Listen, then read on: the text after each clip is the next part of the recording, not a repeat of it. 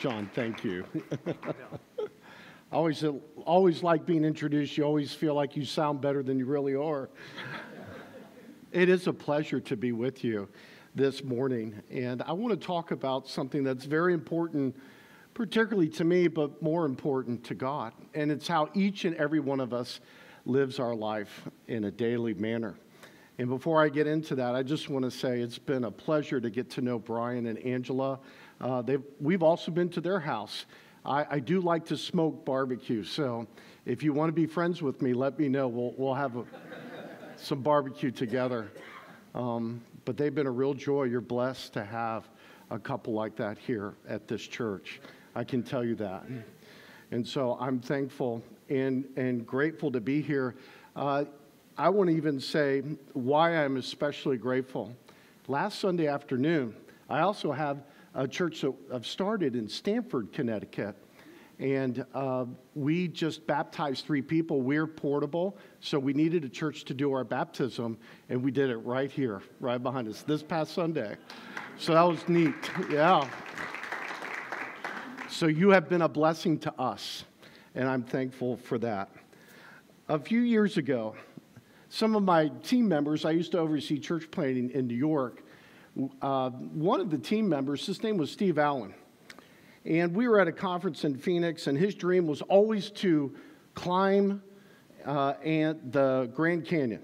So I think that's a pretty crazy idea, but that's what he always wanted to do. And so he studied all the trail maps and decided to attempt a 16-mile trail that would take him to the bottom of the canyon and back. So he arrived at the canyon at 1 o'clock in the morning. He slept for about 3 hours, and then he began his challenging hike at 4 o'clock in the morning. Focused on his goal, he kept this hurried pace, pausing just a few minutes just to see the sunrise come up. For part of his journey, an Australian man joined him. But at the brisk pace, he decided he would just turn around and go back from where he came. It was too much. He finally made it to the bottom of the canyon in just 3.5 hours. The first thing he did was put his hot feet into the cold, rushing Colorado River. Victory, at least in his mind. And after catching his breath and changing his wet socks, he started the ascent. It wasn't long before he realized this is going to be a lot harder going up. And so for the first few hours, he began the ascent, hiking by himself. Eventually, he was welcomed by a group of people on mules that were descending into the canyon. When he left for the hike in the morning, it was 50 degrees. Now the temperature had surpassed 100 degrees. Exhausted yet determined to finish, he deployed this strategy. He said to himself, keep looking up. Keep looking up. And so don't get discouraged by how tired I feel or how exhausted I feel. Just keep looking to the top rim of the canyon and don't look back. Don't give up. Don't stop. Keep moving. He kept going until he could finally see the top rim of the canyon and people milling around. When he saw that, he was excited. His goal was finally now in sight. And he said, I'm excited. However, now I'm feeling desperation because as I look at the rim of the canyon, the people look about this big. I have a long ways to go. He said, if I had not kept my eyes focused on the top, I would just quit. I had no more energy, and the trail just seemed too daunting for me. Yet Steve, he did arrive at the top, 12 hours from the time that he started his mission. Now, in the same way, you and I, we have a mission. God's given us a mission. And every one of us has a short time on this earth to be able to complete the mission that he's given you and me. And nearing the end of Jesus' ministry and earthly life, he prays to his heavenly Father. You'll see the screen behind me. It's here in John chapter 17. Jesus said, I glorified you on earth, having accomplished the work that you gave me to do. Later on, he says, as you sent me into the world, so I sent them into the world. I ask for those who will believe in me through my word. Another translation says, I pray for everyone who believe in me because of the message. If you have your Bible, you might want to look at this passage in John chapter 17 and just circle or highlight this word sent. It's a very important word. S-E-N-T. You and I have been sent by God on a mission into the world to help people know the message of Jesus Christ. And this is your mission. This is it. This is what you've been called by God to do. And this is your mission as a church. And stated so clearly in the epic Blues Brothers movie, we're on a mission from God. John chapter 20, verse 21, Jesus said to them again, peace be with you. As the Father has sent me, even so I am sending you. Notice the word again. In John 17, Jesus is about to go to the cross, and he tells the disciples that they are now about to be sent on a mission. In John chapter 20, Jesus has already risen from the dead, and now he's appearing to the disciples, and he says the exact same thing about being sent on his mission. Now, I want to ask you a question. How many of you repeat things just so that you can emphasize it? All right, any hands? You can raise your hand if you want to. All right, I know this is true if you've ever had children, right? It's like, did you hear me? Do I have to say this again? This is really important. And Jesus says, hey, listen, I'm about to die. I need to tell you the most important thing. He resurrects from the dead and he goes, I have one more thing I have to tell you. This is really important.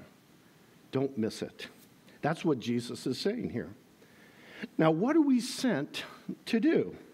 What is our mission? I'm glad you asked. I'm going to tell you. It's in Acts chapter 20, verse 24. Paul says, but I do not account my life of any value, nor as precious to myself, if only I may finish my course and the ministry that I received from the Lord Jesus. Here it is. To testify to the gospel of the grace of God. Another version says it this way.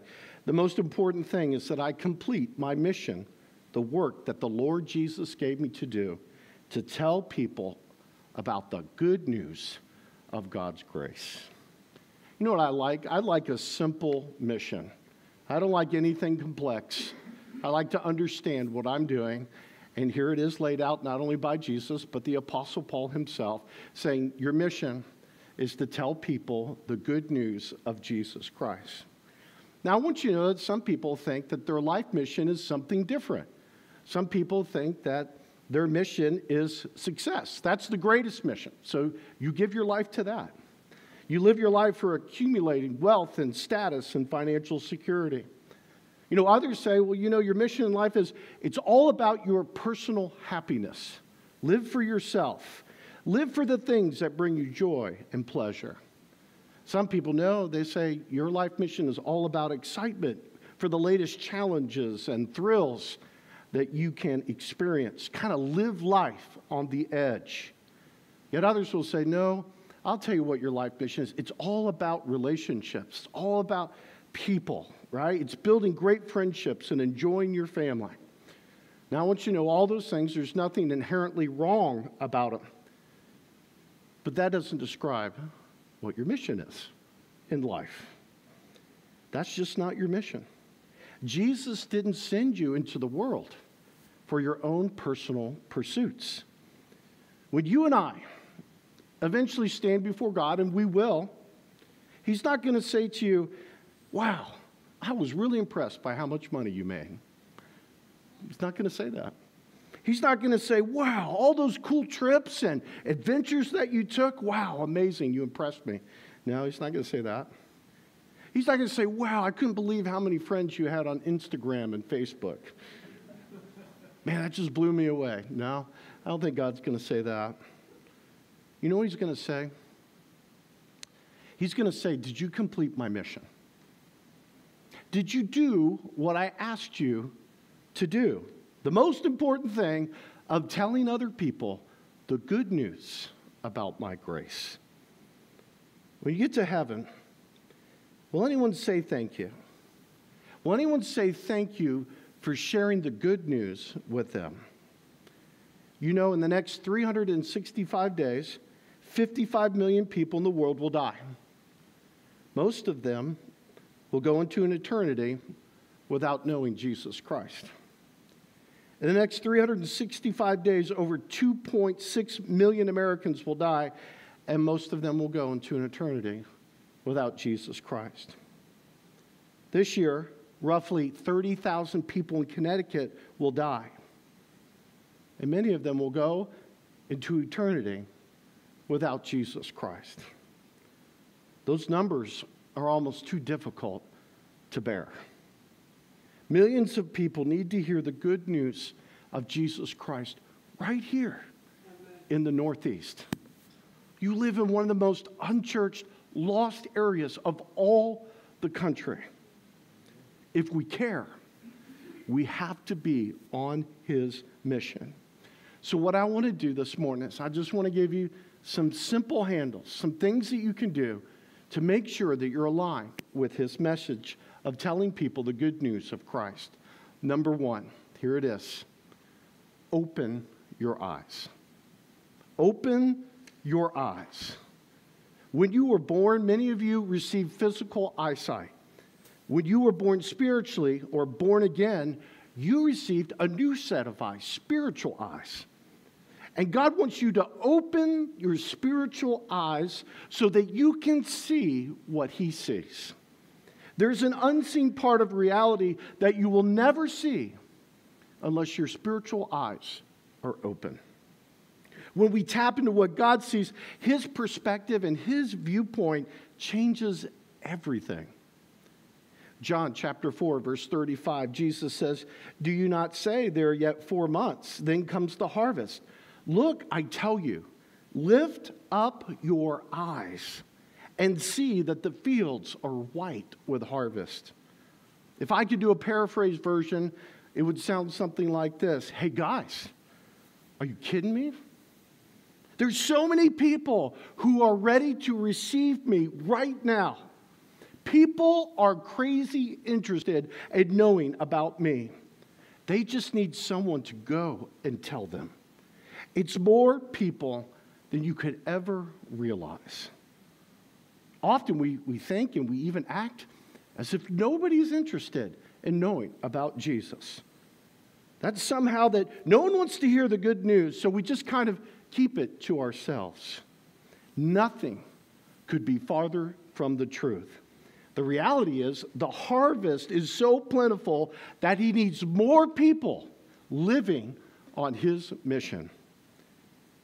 The Bible says in Matthew chapter 9, verse 36 through 38, when he saw the crowds, he had compassion on them. Compassion meaning he was greatly moved inside. Emotionally, he was moved. Because they were harassed and helpless, like sheep without a shepherd. Then he said to his disciples, "The harvest is plentiful, but the laborers are few. Therefore, pray earnestly to the Lord of the harvest to send out laborers into his harvest." Now, I want you to think about this word in the beginning of this passage where it says saw. He didn't just see a large group of people milling and standing around. He saw their spiritual condition. And because he saw that, he was moved with compassion. You see, whenever God opens your eyes, then that's the kind of thing that will happen to you.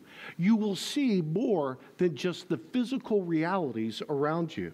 And your heart will break for those who are close to you, those who are in your neighborhood, those who are in your community, those who are in your workplace. You'll never see them the same again when you open your eyes. You'll see how helpless and spiritually lost they really are. And when you see that, it will move you and burden you. You see, the spiritual opportunities are all around you. That's what Jesus said.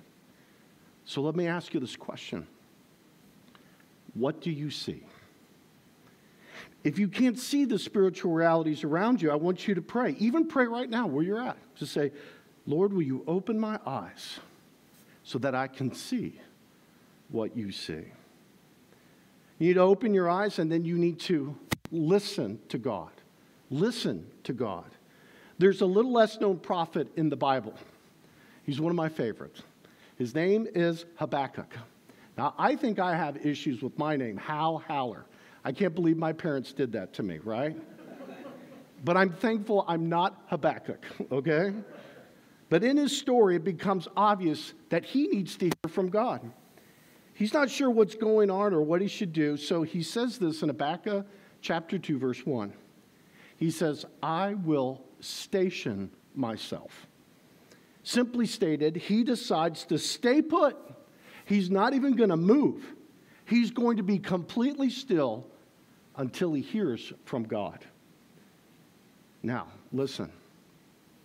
God speaks to the person who will take the time to just listen. You have to hear from God. You open your eyes, and God will show you the need. Then you open your ears so that he can tell you specifically what it is that he wants you to do. John chapter 14:31 says, but I do as the Father has commanded me, so that the world may know that I love the Father. Another version puts it this way, I'm carrying out my Father's instructions right down to the last detail. I kind of like that paraphrased version. To the last detail. He only does what his Father tells him to do. To me, that's an amazing scripture. Wouldn't it be cool if that scripture were a description of you and me? We only did exactly what Jesus wanted us to do on earth, even to the last detail. May it be so. How was it possible that Jesus fulfilled his heavenly Father, what he asked? You know how he did it? He listened to the instructions, and then he was obedient, and he carried it out. You might say, well, I'm not sure if God's ever spoken to me, ever directed me. So listen real carefully here. One of the characteristics of a follower of Jesus Christ is their ability to listen to God. Did you know that? John chapter 10, Jesus says, my sheep hear my voice. I know them, and they follow me. The reason why we don't hear God oftentimes is we're just busy doing our thing. Hurry is the death of prayer. So do what Habakkuk does. Station yourself. I am not going to move. I am not going to do anything until God speaks to me and tells me what I'm supposed to do. And your mind and your heart are clear and free for God to speak to you, to whatever it is he's asking you to do. And trust me, if you do that, it will probably be a little scary, because he'll probably ask you to do something that you don't think you're capable of. He may direct you to do something that might make you feel uncomfortable, and trust me, it'll be okay, because God will work in you and through you to see it accomplished. So open your eyes. Open your ears. Listen. Thirdly, act in faith. Act in faith. If your eyes and ears are open, it's just a matter of time before God does tell you what to do. And it will be bigger than you expect. It will be. And it's probably going to be scary, and it might be a little bit overwhelming. And by the way, that's really good, because it will make you dependent upon him, and it will require you to take a step of faith. If you're going to complete God's mission on earth, God needs to know, are you willing to trust him? Are you willing to step out in faith and obey him? You know, God had a mission for Abraham, but he didn't give him all the details in advance. Now, I know some of us, we love the details. We want to know everything before we make a decision. But sometimes God doesn't give you all the details. Sometimes he just says, trust me. Step out in faith and take a risk. Hebrews 11, chapter 8, verse 8 says, "It was by faith that Abraham obeyed when God called him to leave home and go to another land that God would give him. And he went without knowing where he was going." Can you imagine that? No GPS. No map. No specific instruction. Go. Abraham is 75 years old. He's not a spring chicken here. He's coming to the end of his life. He's got a wonderful retirement plan. Then God says, "I'm going to take you and turn you into the father of a brand new nation. So I want you to pack up and I want you to go to a new country." Abraham says, "Okay, God, where are we going?" And God says, "Well, you've never heard of this place." And Abraham says, "Okay, well, how long is it going to take to get there?" And God says, "Well, don't worry about it." And Abraham says, "Well, okay, well, how will I know when I actually get there?" And God says, "I'll tell you when you get there." Let me ask you, would you do that? Yes. Faith always involves risk. It always involves not knowing everything. Are you going to do it your way and play it safe? Or are you going to trust him completely? You see, trusting is the only way to please God. It's the only way to fulfill the mission of telling other people the good news of Jesus Christ. Hebrews 11:6. Hebrews 11 is my favorite chapter in all the Bible. It says this: "And without faith it is impossible to please him, for whoever would draw near to God must believe that he exists and that he rewards those who seek him." This is what I call the risk and reward principle. Take a risk, trust him, and then watch God reward you for your faith. Taking risk means you're going to have to be courageous. You're going to have to move in the face of fear. Following Jesus on his mission, I'm going to tell you, it's not for the faint of heart. It isn't. But when you step out in faith, he is going to show you that he is God. He will prove it to you. Faith always involves risk. So I want to ask you this. What are you courageously trusting God for right now? What is it that's way beyond you, more scary, more overwhelming, but you know God's saying, "I need you to do this." He's shown you, you've heard it, he's asked you to move out in faith. Are you taking the step? Are you taking the risk? Open your eyes. Listen to God. Act in faith. And finally, don't give up. Amen. Don't give up. 1 Corinthians chapter 15. "Therefore, my beloved brothers, be steadfast, immovable, always abounding in the work of the Lord, knowing that in the Lord your labor is not in vain." Now, the key phrase here is steadfast, or also interpreted to stand firm. Don't stop living out the mission. Give yourself fully to his work. I have 2 children. I have a son and a daughter. My daughter has graduated from college, and my son is in his last year of seminary.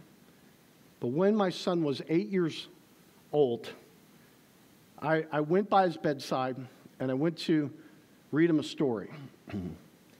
And that particular day, I was discouraged.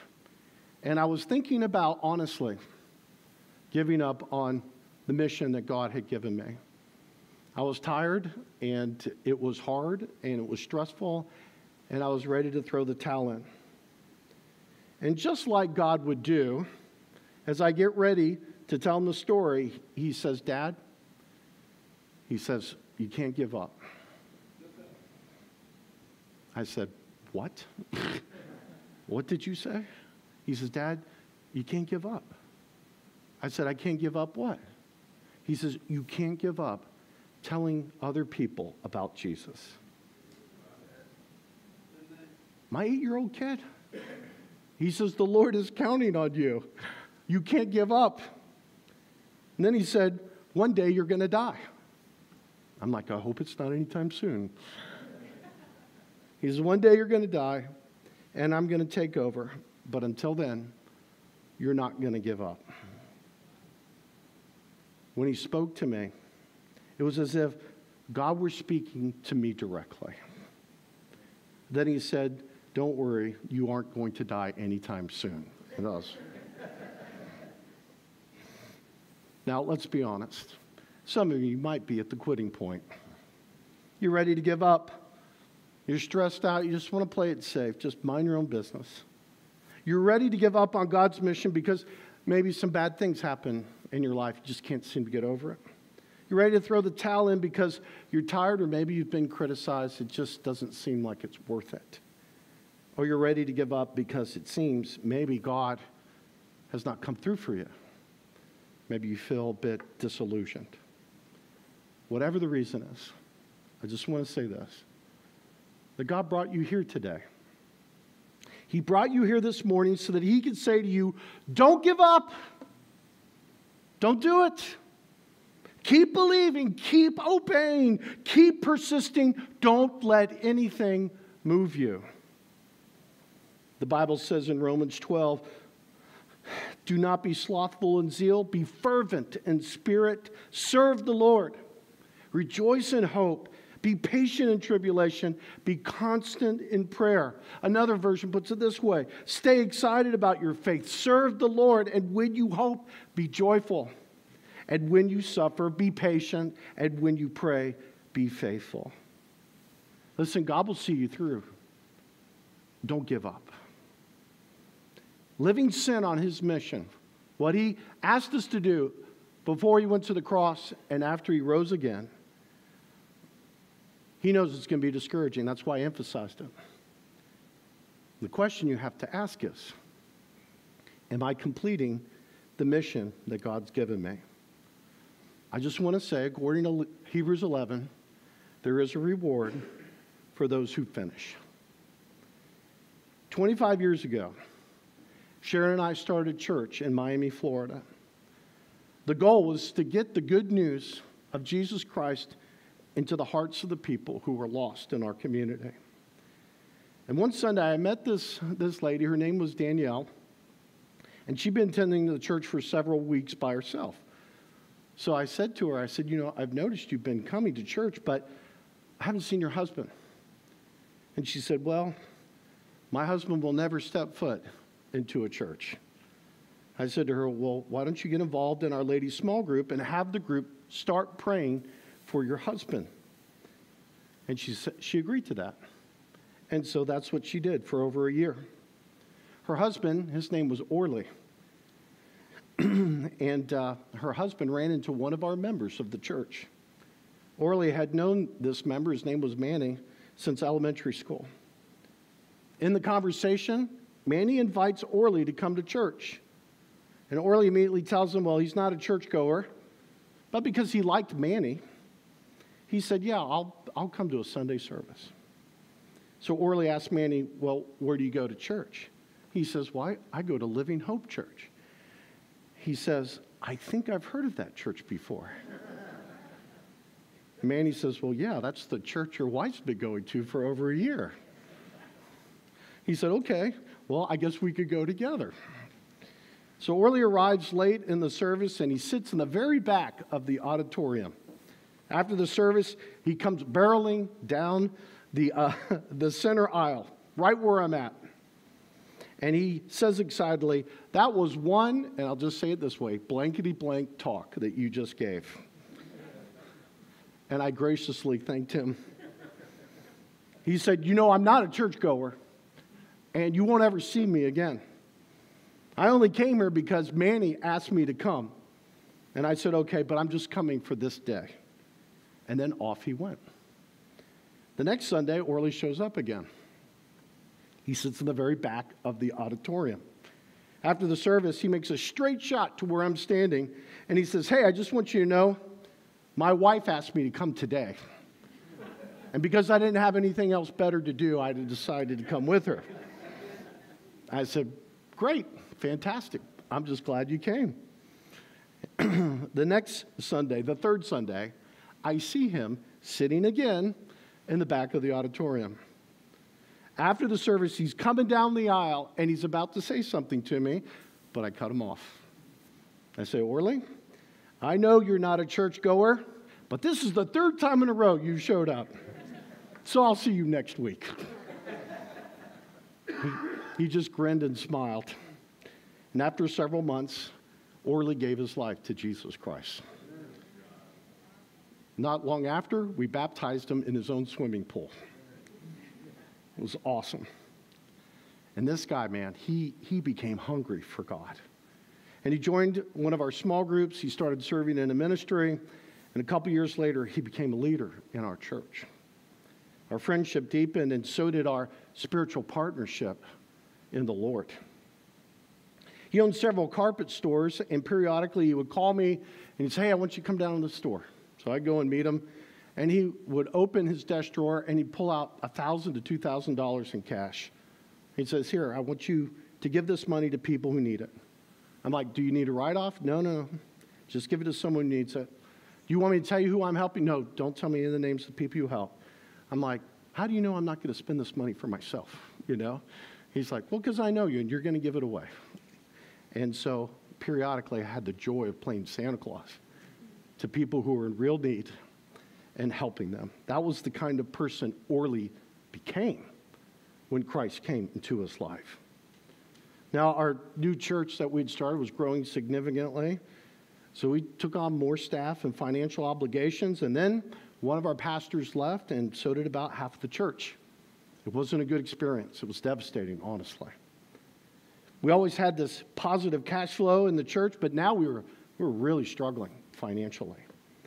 We rearranged our bills, pushed off payments until we couldn't do it any longer, and now it was the beginning of November, and I needed an additional $17,000 by the end of the month just to pay all the bills that we had set for the future. So I started praying. I mean, really praying. For several weeks, I found myself on the ground for long periods of time, just praying and calling out to God, God, you know what our situation is. I need you to come through for us.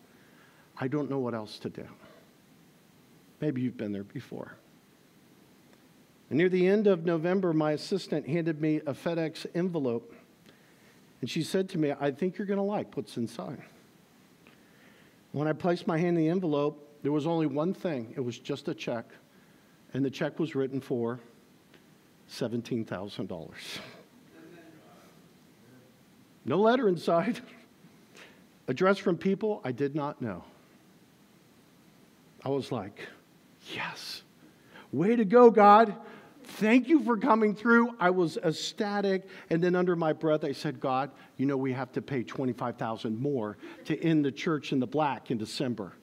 Can you do that? So knowing that it worked, being prostrate on the ground, I was on the ground again praying. God, you know that we need another $25,000. And every day I was praying. A couple weeks later, we got another FedEx package. And no letter inside, but another check. And for the check was for $25,000. Now I want you to know, I didn't tell anybody how much we needed. I just told God, you know what we need. And he gave us what we needed. I'm like, I told my assistant, I don't know who these people are, but I need to know them. I got to meet them. So the day arrived, she arranged it. This couple came to my office, and I said to them, I got to tell you a story. And they said, before you tell your story, we want to tell you a story. 10 years ago, our daughter, who knew the Lord, was going through a very rebellious time. And she started dating a guy that we did not approve of. And we did everything we could to persuade her to break up with him, but she wouldn't do it. Then we found out she ended up eloping with him. It wasn't even a month when we started receiving phone calls from her. She felt like she had made a mistake. She wanted to leave him. She discovered he was going to strip clubs, getting drunk, doing a number of other things, and we agonized over our daughter's condition. Eventually, she asked us if she could move back home. She was ready to leave him, but we said, no, we can't do that. We believed in the sacredness of marriage, and we just felt like we couldn't assist her in this way so that she could divorce him. We told her she had to make the marriage work. Of course, we hung up the phone and we sobbed over our daughter's situation. She was so miserable. We decided we would pray for them and try to get her husband interested in spiritual things. So we would invite him to church, but he would always turn us down. We would invite him to a Bible study. He would always turn us down. We'd even ask him if we could pray over a meal. He wouldn't even permit it. Every possible attempt to try to get him down a spiritual pathway was immediately rejected. We eventually lost hope that he would ever change or ever come to know Jesus. Then we heard that he started attending a new church. We couldn't believe it. In fact, when we were with him, we never even brought it up because we were afraid we might mess it up and he'd stop going. Then one day he called us on the phone and told us something he had learned in his small group Bible study. We were flabbergasted. We almost fell over. Then he was telling us one day he was serving as an usher in the church. Then he told us he had formed a friendship with you and was now a leader in the church. There are no words we can express to thank you and this church for completely transforming our son-in-law, Orly.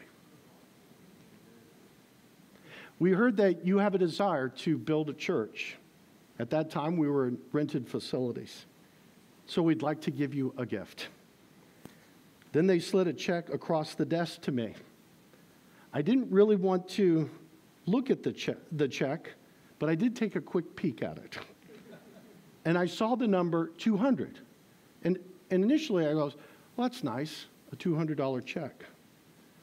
But there was a comma after the 200. It was a $200,000 check. The first thing I did is I exploded in tears. I couldn't thank them or God enough. Just really 2 months ago, I was just completely broke. I didn't have anything. I didn't have the ability to pay off our debts as a church.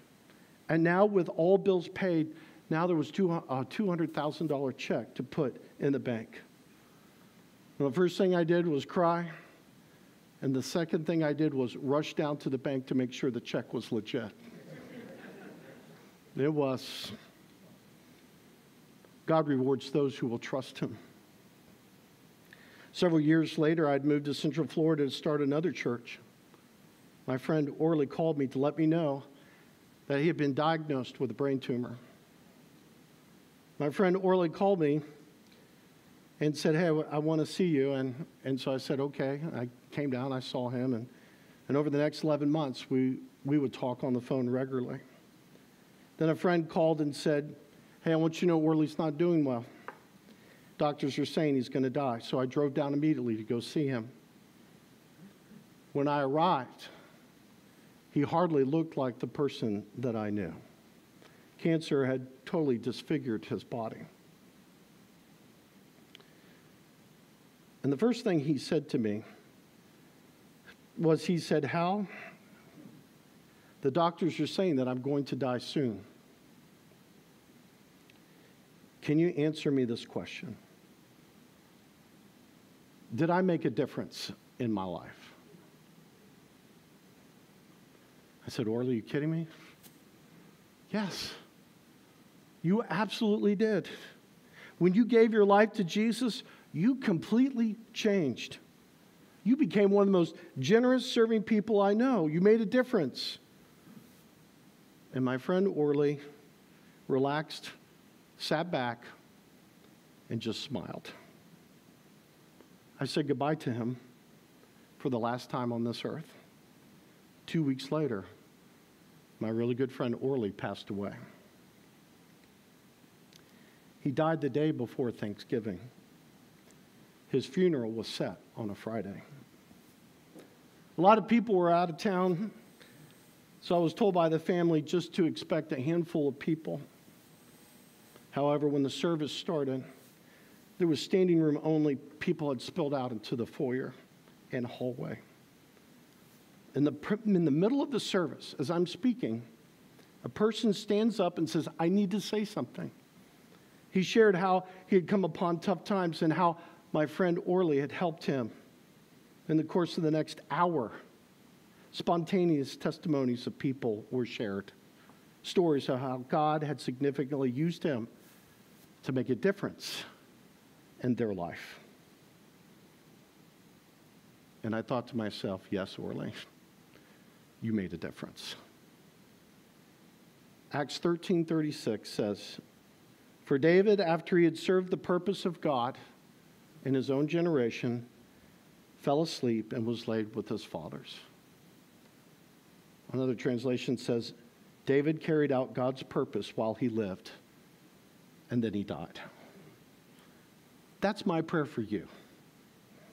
My prayer is that you will serve God on his mission every day in this time. There are so many people in this area who need the good news of Jesus Christ. Who will tell them? Who will fulfill their calling of being sent into the world? God has given you and I the privilege of sharing this great news with others. Now, you can respond however you like. You can respond like Moses and say, who, me? When God came to him about fulfilling his mission. You could be like Jonah. Oh, not me. You could be like Habakkuk. Why me? Surely there's somebody better. Or you could say today, like Isaiah, send me. Open your eyes. Listen to God. Act in faith. And then finish what God has asked you to do. Don't give up. Amen. Let's pray together. As all heads are bowed and eyes are closed, I want to invite you to just think for a moment. Perhaps as God has been speaking to you this morning, you've realized, hey, I need to get back on his mission. I've been sidetracked or distracted. Right where you sit, just pray to him. Say, Lord, I'm getting back on your mission. I'm going to focus once again. Perhaps you're here and maybe you have been tempted to quit, or maybe you have quit. Maybe you could say to God, God, I'm sorry for stopping. I'm ready to start again. Perhaps as we've been talking this morning, people's names or faces have been coming to mind. I want you to right now pray for them and ask God to use you in a way so that they could hear the good news of Jesus Christ. Perhaps it's just as simple as, God, will you open my eyes? God, will you help me to overcome my fear and act in faith? Maybe it's just, God, help me to listen to you. Whatever it is, tell God right where you sit. Lord Jesus, we love you. We bless you. We pray for your power and presence to be evidence in this place. In the name of Jesus, together we say, amen.